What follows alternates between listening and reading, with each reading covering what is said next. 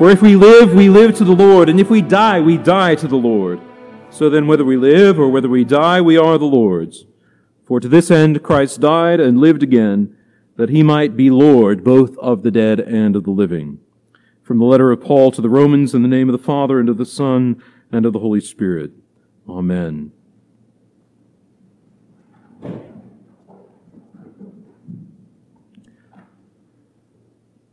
As much as we think the gospel reading this morning is about forgiveness, it is about so very much more. About life and death, about living again. But first, an overview. Peter has just heard those familiar words of Matthew 18 concerning what a disciple should do if his brother sins against him. We know how it goes. We talk of it often. We're going to follow a Matthew 18 process. You tell the one who has sinned against you in private. Then with 2 or 3 witnesses, if that person refuses to listen to you, and then to the church. And if that brother or sister refuses to listen even to the church, he or she is to be treated as a Gentile and a tax collector. As soon as these instructions are given, Peter is prompted to ask the Lord a question. How many times shall I forgive my brother? As many as 7 times? Peter is not struck by the Gentile and tax collector bit. He's not struck by how that process ought to go and how genius it is. He's stuck on the forgiveness of the brother at all. He's stuck on the forgiveness of the brother at all. How many times should that forgiveness be offered and given?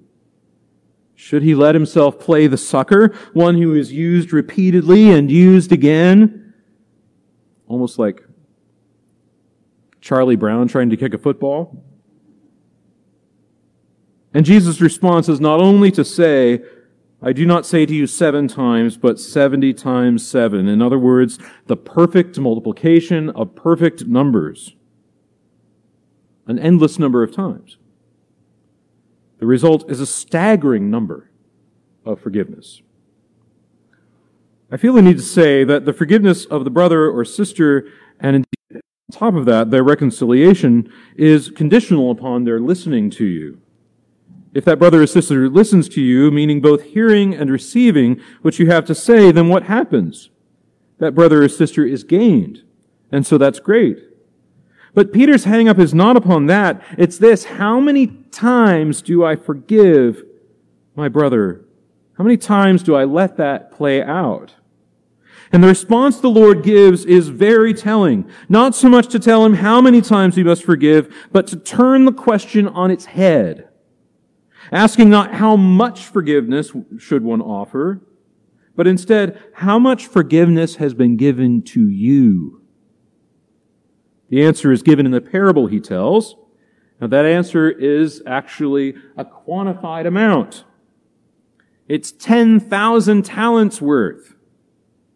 A talent in those days was not a little coin. I know that some of you have this image from Sunday school and maybe a coloring sheet or a Bible coloring book that marks a talent as a little coin, a nice, easily portable coin. That is not what a talent is. A talent is a urn, maybe 4 or 5 feet tall, made entirely out of gold. It is solid, and by today's standard, it is worth something like $1.2 million. I think if you tried to collect 10,000 talents, they certainly wouldn't fit in this building if they were stacked on top of each other. It was a large object. It had no other purpose than being a token of accumulated wealth.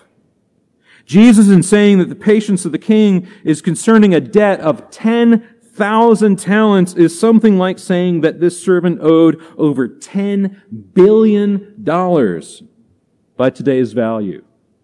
By reckonings in those days, it was just kind of considered to be absurd that someone would owe anyone $10 billion. So it's more like in the minds of a hearer, it's just $1 bajillion he owes.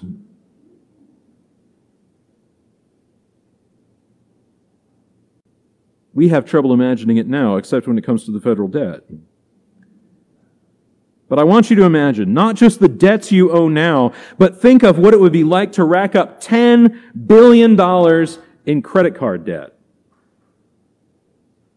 how could you even do it? It's an immense challenge.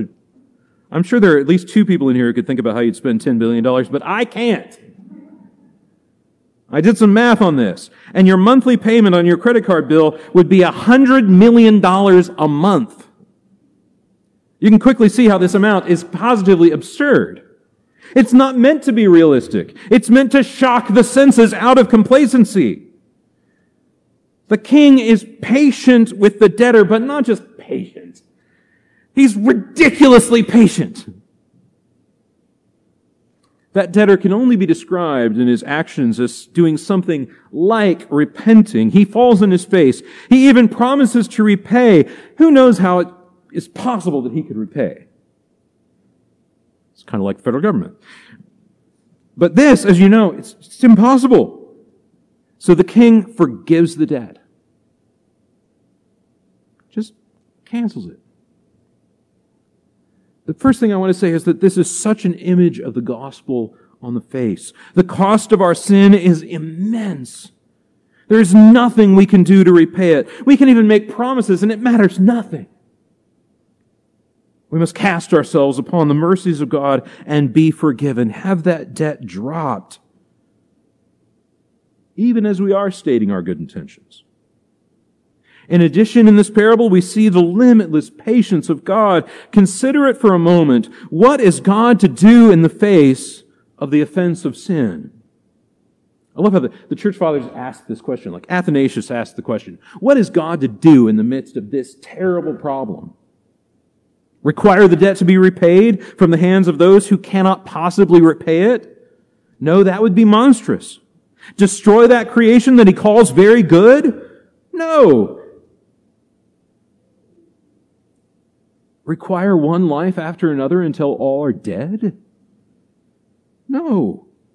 Instead, we see that God is patient to the core. I love what the Prayer of Humble Access says about this. His character is always to have mercy.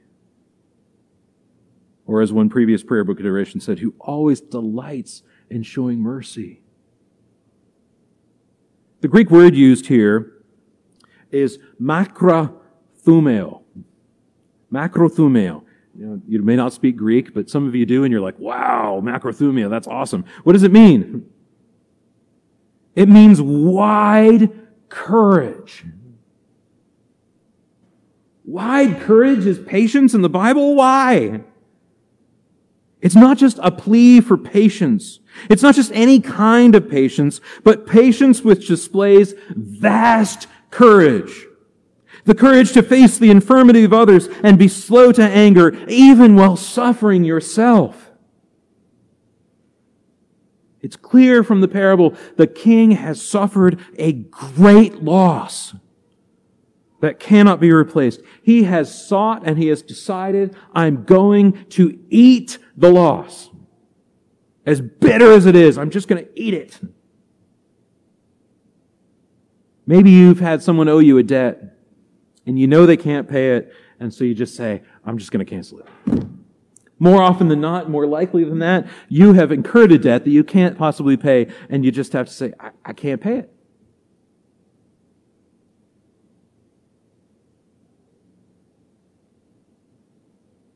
The scandal comes when the servant goes out and finds a fellow servant who owes him 100 denarii. Now, these are coins. A denarius is about a day's wage. And having been released from a $10 billion debt, he goes out and shakes down one who is a fellow servant just like he is for something like in the realm of $10,000. He goes and demands that this fellow servant of his pay up for his gently pre-owned Toyota Prius. It's not a small amount of money, but it is nothing compared to the debt of which he has just been relieved and forgiven.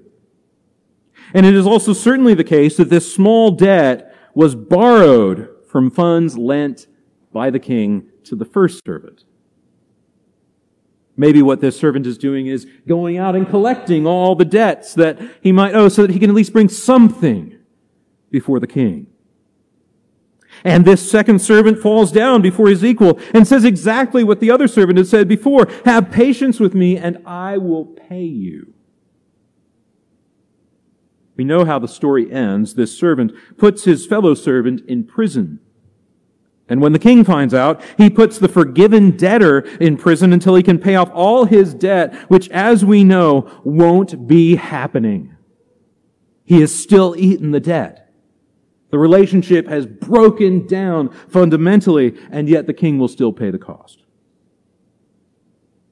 This is the scandal of a lack of forgiveness in the Christian life. When we refuse to pray for our enemies, when we refuse basic kindnesses to those who have hurt us, when we bear grudges and resentments and anger, it is a weight of the heart. To lack forgiveness is to spurn the very patience of God, an abundant patience. To choose another way, a way of demanding unreasonable things in our pride, in our arrogance, and worse, leading to a kind of murderousness. A rejection of the holiness of the image of God in our neighbor, our friend, or our brother and sister who is made for eternal glory. When someone owes you a debt, let me just be clear about what happens. They're your slave. You own their butt. And it's not a good relationship. It's a terrible relationship. I mean, I say this off. This is good pastoral advice. Just don't lend your friends money. Give it to them. Just say, take it. Don't lend your children money. Thanksgiving dinner will taste bad.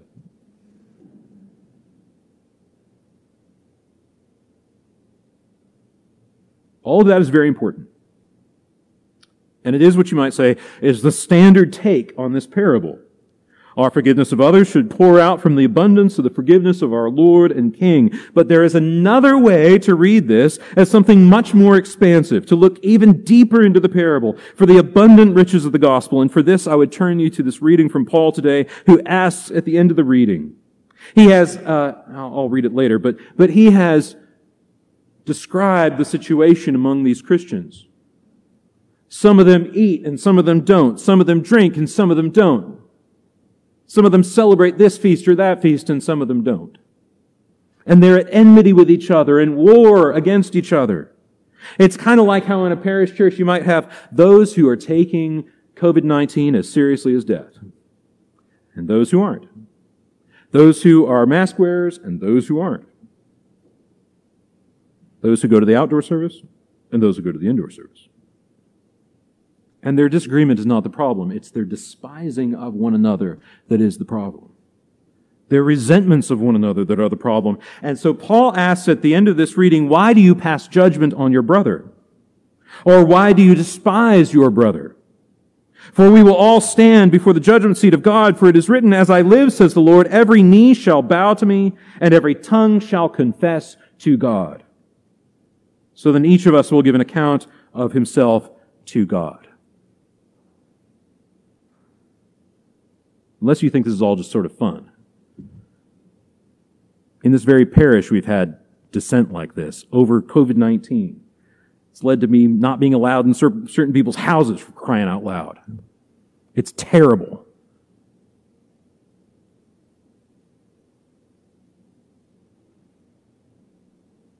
What I mean is that we have a tendency to think about forgiveness in a limited sense. The forgiving of a debt. The atonement for sin. Oh, I'm sorry I hit your car on the way out of the driveway. Let me repay it. We think about things being made right. I'm sorry I offended you. Will you forgive me? But what about all the other things? What about the judgment which we pass on others? What about those resentments that are so hardened that they take up room in our heart? What about despising others when there hasn't even been a wrong committed that we can name? What about that? What about when you sit in church and you say, I cannot believe what she is wearing to church? When you sit there and say, I cannot believe how badly behaved their children are.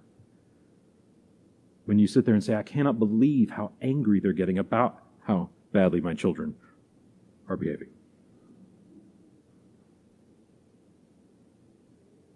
or even about good things. Like, I hate how beautiful her voice is. I hate how beautiful she is. I hate how good looking he is. I hate.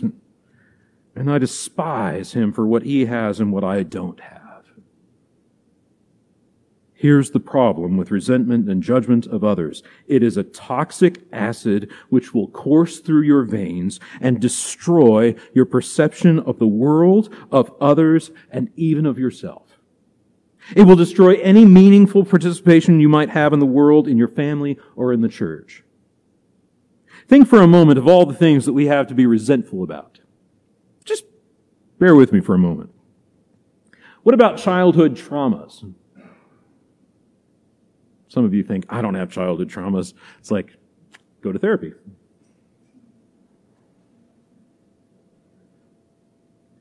The bully who embarrassed you or stole from you or made fun of you. The teacher who embarrassed you before the rest of the class. The parents who failed you.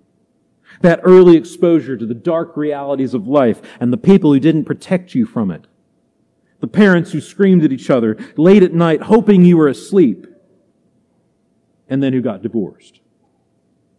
What about the resentment we bear towards the way things are? The fact that children get abused, that the innocent suffer, that there are things which are just not right in this world.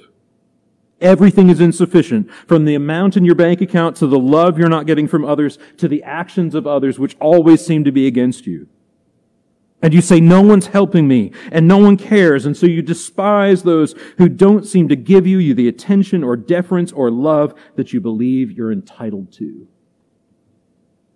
When you hold a contrary opinion, and you get nothing but guff about it.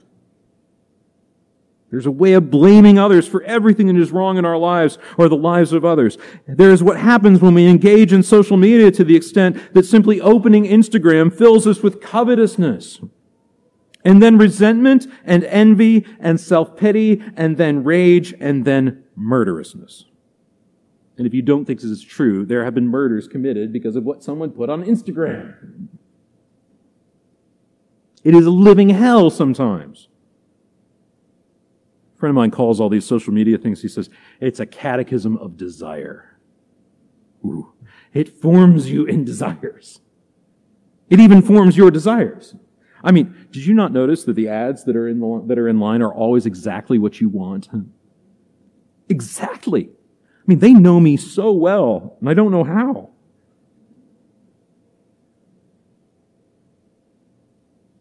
Resentment is a toxic acid which not only corrodes our relationships, but it corrodes the soul.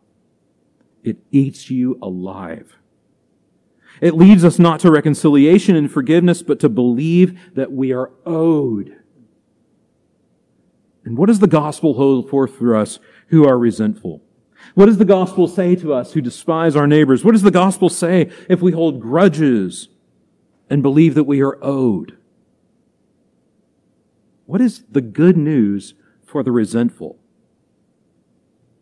Built into the fabric of nature itself is the truth that when someone wrongs you, when someone owes you a debt, when someone owes you, you can either resentfully and angrily exact vengeance and payback at the cost of another and ultimately the cost of yourself, or you can painfully, to no one more than yourself, courageously, boldly, and widely take the just suffering due to another upon yourself. You have that power. It is written right into nature. If someone owes me a debt, I can cancel it. I can eat the loss. You can eat the loss.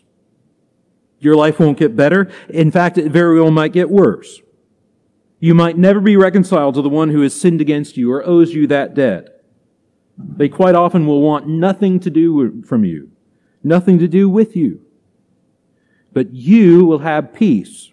Peace at the cost of your own suffering. And it is always a price worth paying. This is what the psychologist Jordan Peterson says about resentment, and what he says about resentment is fantastic at many places. But I picked just one. The motivation that drives the commission of the worst human atrocities is an inevitable social consequence of the refusal of the self-conscious individual to make the sacrifices appropriate to establishing a harmonious life. And their consequent degeneration into a kind of murderous and resentment-filled rage propagating endlessly through its variations in society until everything comes to an end. You might ask, what is eating our society? It's the very same thing that's eating us. It's resentment and hatred.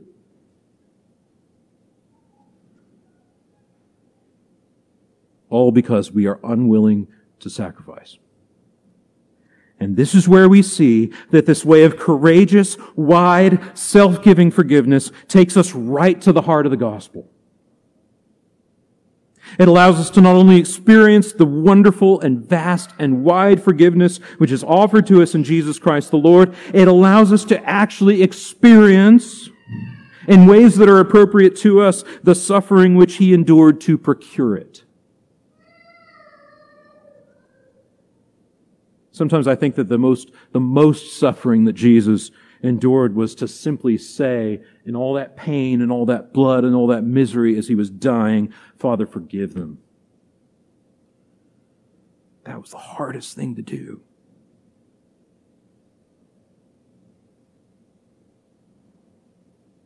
This is a way held forth to us in the gospel of detachment from the failings of others that comes at the cost of self-emptying sacrifice. The doing of the holy thing instead of the vengeful, instead of living a life of anger and resentment. Friends, what does this look like? It looks like dying. It looks like standing before the judgment seat of God every day, aware that we owe a debt that we cannot pay, aware that we belong soul and body to the one who not only made us, but redeemed us and purchased us at so great a price, and choosing with courage and abandon to let go of the attachments of this life and quite simply to choose to die and belong to God rather than live, quote unquote, and have others belong to us. It means choosing harmony with God and with others at the cost of our own sacrifice, no matter how small or great. And it means doing so over and over and over and over and over and over again, praying for our enemies, fasting for those who have hurt and harmed us, interceding for their blessing and conversion. It means leaving cursing and rage alone and dying. And it means coming to the liturgy each and every time with a deep and abiding desire for the peace of God, which comes from His own outpouring of Himself in the person of Jesus Christ, even at this altar, even on this day, as spiritual riches are poured out, sacrificed, as you and I make a much smaller sacrifice, the sacrifice of our praise and thanksgiving.